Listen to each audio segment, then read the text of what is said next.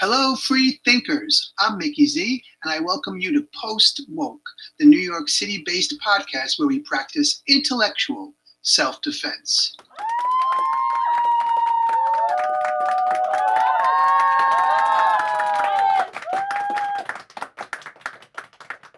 This week's episode is all about my 5 years and counting one man project called Helping Homeless Women NYC. And I want to talk to you about how I got started, the incredible women that I've met, the lessons I've learned from them, and even share some words directly from one of the incredible women that I've met. But for starters, I'd like to sort of introduce the transition from traditional activism to this type of direct relief action on the street. And I'm going to tell you about that right after this short break. Hello, Post Woke listeners. Mickey Z here, inviting you to check out my Substack at mickeyz.substack.com. You can become a free email subscriber there, and that will give you access to all of my public podcasts and articles. But you also have the option for as little as $5 a month to become a paid subscriber. That will get you premium content, the ability to comment on all of my posts, and the knowledge that you are really helping to make this project grow. I do need paid subscribers, and I very much appreciate any of you who could do so, or at least spread the word to others who might be able to do so. If you are not in a position financially, please, by all means, sign up as a free subscriber, get the content, let me know what you think, and get involved, because we want to gather as many people to this open-minded community of listeners practicing the art of intellectual self-defense. So again, it's mickeyz.substack.com, and I hope to see you there soon. I had just finished working with a personal training client up near Central Park before hopping on a downtown R train. Over my shoulder was a canvas bag holding several packs of food and supplies for homeless women on the streets of Manhattan. I deboarded the R train at 34th Street and slowly strolled in the shadow of Macy's, the world's largest store, my eyes scanning the landscape. I mean, there are homeless men everywhere, and they're not hard to find. They're men, after all. They will literally impose themselves into your space and colonize their immediate surroundings. Like I said, they're men. Homeless women, on the other hand, can virtually be invisible. And that's a big reason why I started this project back in October of 2016. Anyway, as I approached 7th Avenue, I recognized a familiar sound, a sound that could once make my rebellious heart skip a beat, the rhythmic chanting of a protest in process. A few more steps and I could make out the words, "One ugly woman, 50 dead animals." Yep, it was an anti-fur demo, ostensibly designed to challenge the policies of the world's largest store. In precisely the same instant, my awareness honed in on two people. To my right, crouched into a long sealed Macy's doorway, was a young homeless woman. Directly in front of me strolled a middle-aged white woman in a fur coat, snickering with her friends about the crazies. Clearly, she had been the target of the protesters' misogynist rage. After a fleeting contemplation of activist tactics, I focused on the homeless woman, of course. She was curled up close to the famous Christmas windows where dozens of tourists were blissfully snapping selfies, but I couldn't see her face. The words she had scrawled on a piece of cardboard began, "My name is Amber." I crouched down and said, "Excuse me," 3 times before Amber peeked out with one eye from under her stained hoodie. With a friendly smile, I showed her the bag and explained how she might be able to use its contents. She nodded and reached for it. The movement revealed a tiny bit more of Amber's face. She was blonde, very young, very petite, and clearly had been crying a lot. It's heartbreaking and downright frightening how often I see the younger homeless girls only once. Homeless women in general may be invisible, but some of them are quite visible to the male predators roaming the streets. Encountering Amber on that Sunday brought me to tears. I wondered if I would ever cross paths with her again. After our interactions, I stood back up and snuck a glance at the anti-fur protest, making certain I wasn't seen. You see, I was once their hero. They're articulate and charismatic spokesmen. I never miss such actions, even if it meant wearing multiple layers of clothes and toe warmers. I promoted these events, helped with the setup, took and shared photos, went out to eat with them afterwards, and even gave talks, often for free, at related gatherings. Just a few years earlier, in fact, I was the featured speaker at a screening of an anti fur film at Blue Stockings Bookstore, a venue in which I no longer feel welcome. The animal rights scene adored me until I started questioning their tactics and their internal dysfunctions and worse. Those activists built entire identities around the belief that they were dedicated warriors in a battle to empty every cage. Challenging the groupthink got me outcast, slandered, and threatened. This even included some rather creative death threats from the Ahimsa crowd. Looking back, sure, I could have chosen my words and my battles more judiciously, but I stand by my challenges and my ongoing evolution. And I still do. After all, this is what led me to create Helping Homeless Women NYC. Since starting this project, I've been interviewed countless times, and that involves print newspapers to television. And so, what I've done now is created 5 frequently asked questions. They're sort of composites in the hope that my answers to them will help explain to you why I do what I do, and also, and perhaps most importantly, empower you to consider starting your own type of project for whatever cause lights you up. So, let's get started. First one, why homeless women? Why did you go from being a nonstop, high profile activist to this one man direct action mission specifically for homeless women? Well, for my entire life, I have tried to help homeless people. For years, I wrote for Street News, a once popular advocacy newspaper mostly produced and sold by homeless people in New York City. I've also spoken at rallies in support of homeless people from coast to coast. And I've never, ever leave my house without a pocket full of change to give out a little something to every homeless person that I encountered, always making eye contact and wishing them luck. Now, in activism, we like to imagine that we're standing up for the oppressed. Of course, we're not above pretending we are the oppressed. Usually, we just end up speaking for the oppressed as we perform for each other. Finally, in 2016, I decided to directly ask the most oppressed group in the world, women, what they want, what they need, and how I can help. And I've done my best to deliver. I can't end poverty. I can't end patriarchy, but I can make a small difference in the daily lives of some of the most fierce and amazing women you'll ever meet. I've never felt more useful or more motivated. Next question. Why did you start your own program? So let me first say that I use my program in answering these questions only as an example, not because it's perfect. Obviously, it's not and never will be, but it is the only project I could speak about with authority and experience. That said, I'll ask you to consider how common and relatively easy it is to find an established project and volunteer for a day. A far, far bigger, and I dare say more meaningful commitment is to start your own program. As I said above, it doesn't have to be for the homeless.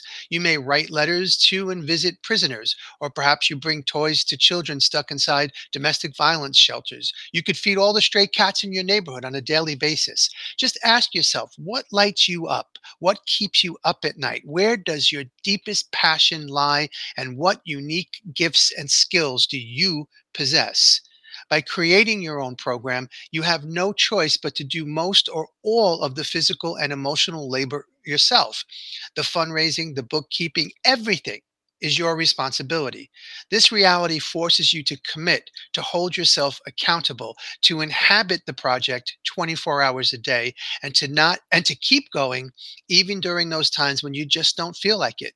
And yes, that happens. It's not weakness to get tired or to need a break. Self care is crucial. But when you are the sole driving force behind a mission, you will not allow yourself to waver.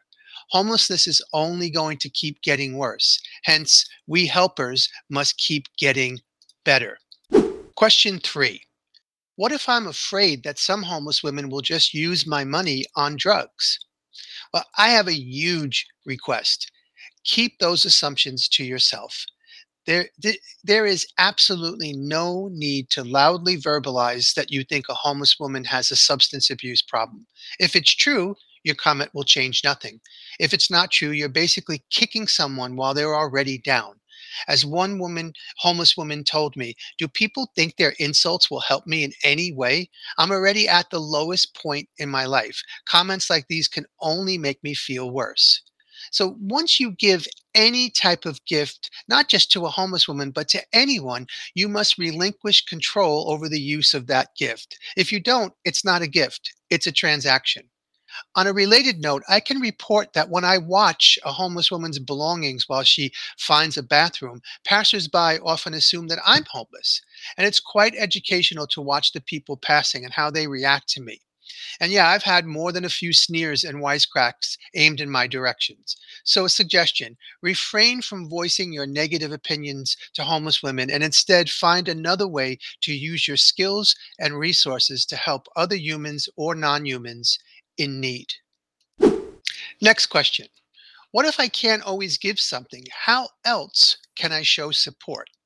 Well, you can always smile or nod or do something nice to remove the veil of invisibility.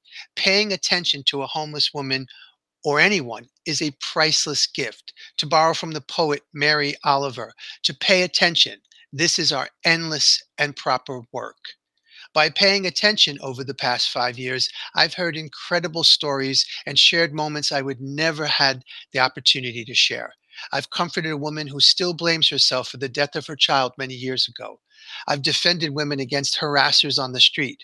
I've shared uproarious laughter and tears of utter despair. I've been told over and over again some version of this. It's just so nice to know that someone is out there thinking about me. I've given birthday hugs, gotten to know non human companions, and protected belongings when women needed to find a bathroom. None of that, quote unquote, costs anything. And question number 5: do you feel that your efforts are very much appreciated? Now, I'm always glad to get a question like this because many, if not most, homeless women are victims of domestic abuse and or sexual violence. They are living on the street or in a shelter and have become even more vulnerable. Don't expect effusive displays of gratitude or long conversations if that's not what they're willing to give. This may happen, but the goal isn't to boost our egos. We're here to help and not to set parameters on how that help must be accepted, if accepted at all. I've been ignored and shooed away by some homeless women. In other instances, my efforts elicit a quick thank you and zero eye contact.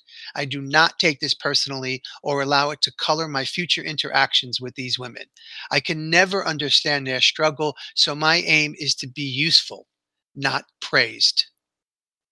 After this short break, I'll tell you a story about one homeless woman in particular.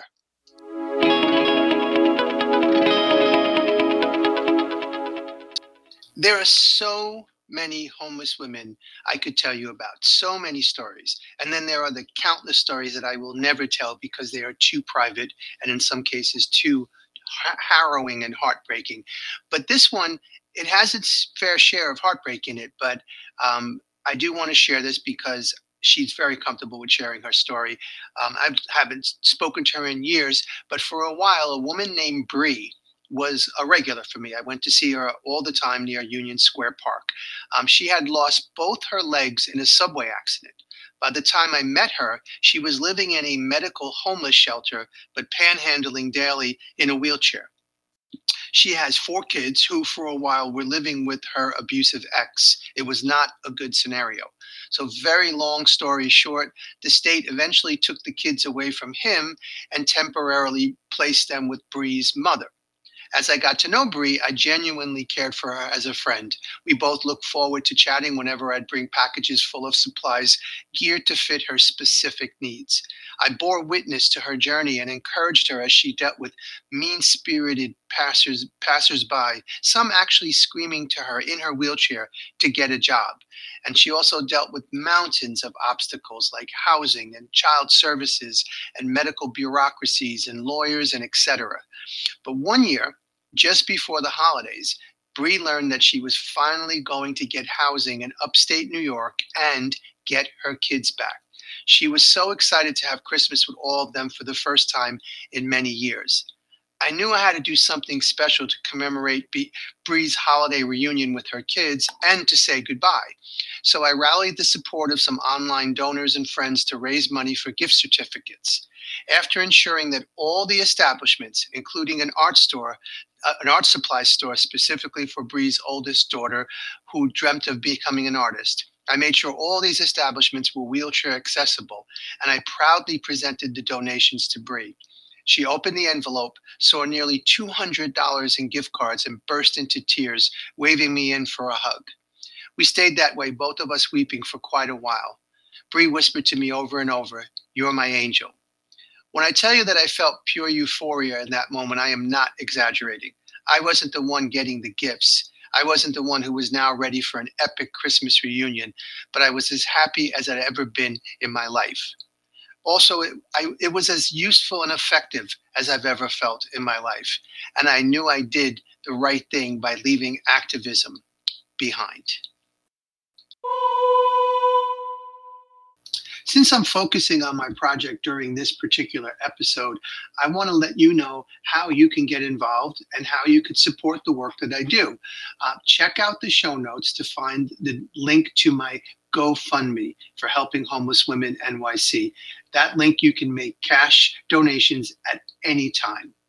Also in the show notes, you'll see that I have an Amazon wish list, and primarily on that list are restaurant gift cards, which I've learned through experience and from talking with the women are really deeply appreciated gifts because they can use them at their own discretion and rate. They can get indoors out of the elements. They can use a bathroom, and the feedback has been incredible in terms of using them as a gift.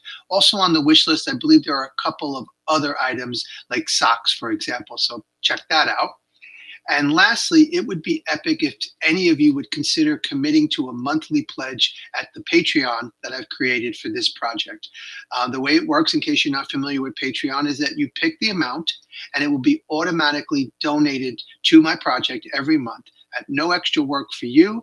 And I get to have a better idea each month of what my budget would be. So to start that process, again, check out the show notes. But no matter what, whether you can afford to donate or not, I will heartily request that you spread the word. Share the links that are in the show notes. Let them know about this project, 5 years and counting, and what I do, and help me increase my donor base and reach more people.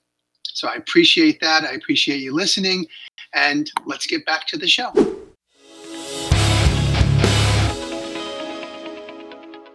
Okay, I'm here with Kate on the streets of Astoria, and she's been kind enough to join me to talk about what it's like to be homeless, and in the context of my project is Help Homeless Women. So first, Kate, thanks for being here. Thank you for having me. Of course, thank you. And my first question would be, I know from doing this project that the women that I've helped have told me that there are so many misconceptions and myths that people have about being homeless. And so could you just touch on a couple of them and kind of clarify what reality is so that people get a better idea and be educated about this situation? Well, first I would say that, we all don't choose this lifestyle, that we're kind of all thrown into it more.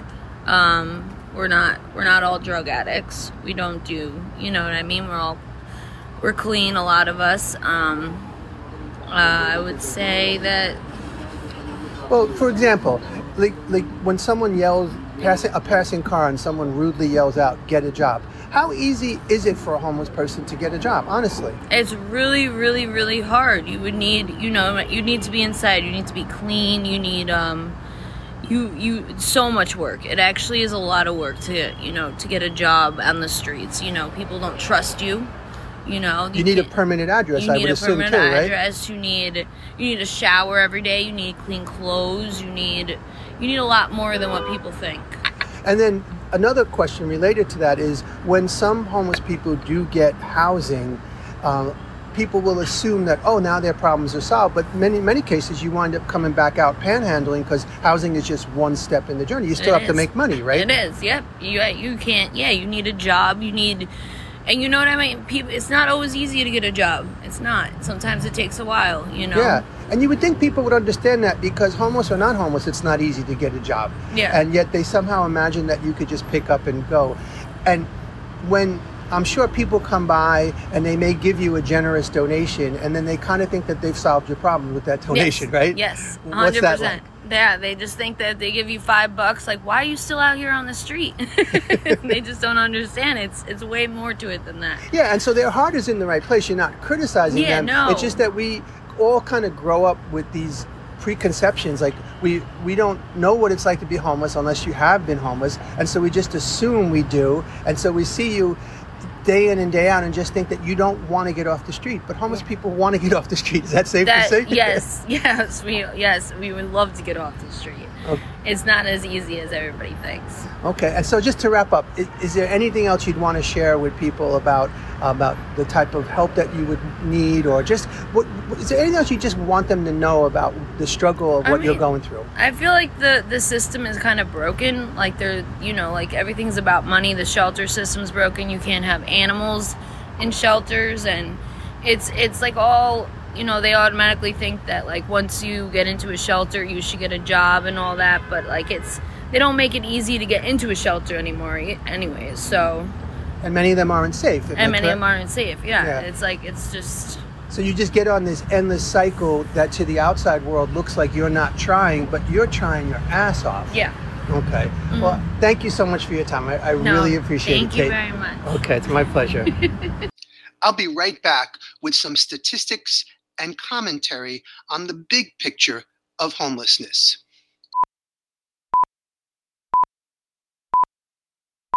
If you ride the New York City subways long enough, you will eventually hear this robotic announcement. Ladies and gentlemen, soliciting money in the subway is illegal. We ask you not to give. Please help us maintain an orderly subway. My response is, define orderly. Because according to the Coalition for the Homeless, homelessness in New York City has in recent years reached the highest level since the Great Depression of the 1930s. If that is order, please give me chaos. In August of 2021, there were 47,916 homeless people, including nearly 15,000 homeless children sleeping each night in the New York City municipal shelter system. Families comprise more than 3/4 of the homeless shelter population. Is that what orderly looks like in the home of the brave? And seriously, who knows how many are really without homes outside and beyond the insufficient shelter system? When I used to write for Street News, the editor was a formerly homeless man, and he would tell me that official counts are laughable. If you know where to look, he'd say, you'll find twice as many homeless people in New York City. Lack of affordable housing, cuts in social services, an epidemic of foreclosures, and myriad jobs shipped permanently overseas, plus, of course, the devastating but unnecessary COVID lockdowns. It's a perfect storm for an ever-increasing homeless population. And homelessness tends to disproportionately impact specific groupings of humans, starting with those living with mental illness or other severe health problems. Poverty and health issues have become so intertwined that cause often becomes effect. Poverty is defined as living 200% below the United States federal poverty level, and those within this category have been determined to lose 8.2 years of health. By the way, the federal poverty level is about $26,000 per year for a family of 4. That's generally viewed as about half the income needed for that family to have basic financial security. Children in low-income families start off with higher levels of antisocial behavior than children from more advantaged households. Disabilities, whether directly linked to poverty or not, leave American children vulnerable to a lifetime of financial difficulties. I remember giving a talk in Santa Cruz, California, in defense of the homeless. And I said, don't think homelessness can't happen to you. And I urged everyone in attendance to consider how slippery that slope can be. We all live on the proverbial edge, some more than others, of course, and the economic system/dominant culture by design does not offer much of a safety net. Thanks to corporate propaganda, we're programmed to ignore the vast and corrupt enterprise of corporate welfare and to falsely believe that the poor in America are lazy leeches coddled by an enabling nanny state. Contrary to such mendacious manipulation, 55% of children living in poor or low income families have a parent who works full time year round. Children make up 26% of the US population, but are 39% of the people who live in poverty. The poverty rate is higher for children than any other age group. Children and families are the fastest growing group among the homeless, making up 40% of the homeless population. How quickly is this group growing? Consider this: 1 out of every 7 US children are born into poverty. 2.5 million US children are currently homeless. That's 1 in 30. And 83% of those homeless children experience violence before the age of 12. We all know the official response to this preventable nightmare, but what is the radical response to poverty, homelessness, gentrification, and the demonization and marginalization of those who are impacted? My suggestion: choose to see the homeless, choose to see yourself in the homeless, choose to connect with the homeless, as I've done for more than 5 years. In a culture that relentlessly warns us that the homeless are lazy, the homeless are crazy, the homeless are dangerous, the homeless are lurking in every dark alley or just waiting to push us in front of a subway train, I submit that it's downright revolutionary to reject this indoctrination and connect. It's a subversive act to make eye contact. It's a form of rebellion to start a conversation. It's a mini revolution to make a friend. The top 1% are counting on us. They're depending on us, being too scared to make this happen. But what sounds more frightening to you? Taking a chance on a fellow human being, or enabling a social order that treats most lives, human and non-human, as expendable? The author Arundhati Roy once said this about atrocity awareness. Quote, "Once you see it, you can't unsee it. And once you've seen it, keeping quiet, saying nothing, becomes as political an act as speaking out. There is no innocence. Either way, you are accountable." Close quote. So I implore you, please open your eyes and see. See yourself in every living thing that suffers under this oppressive and inequitable system. And if you can't find a reason to fight for yourself, then do it for them. I'll be right back with my story of the week.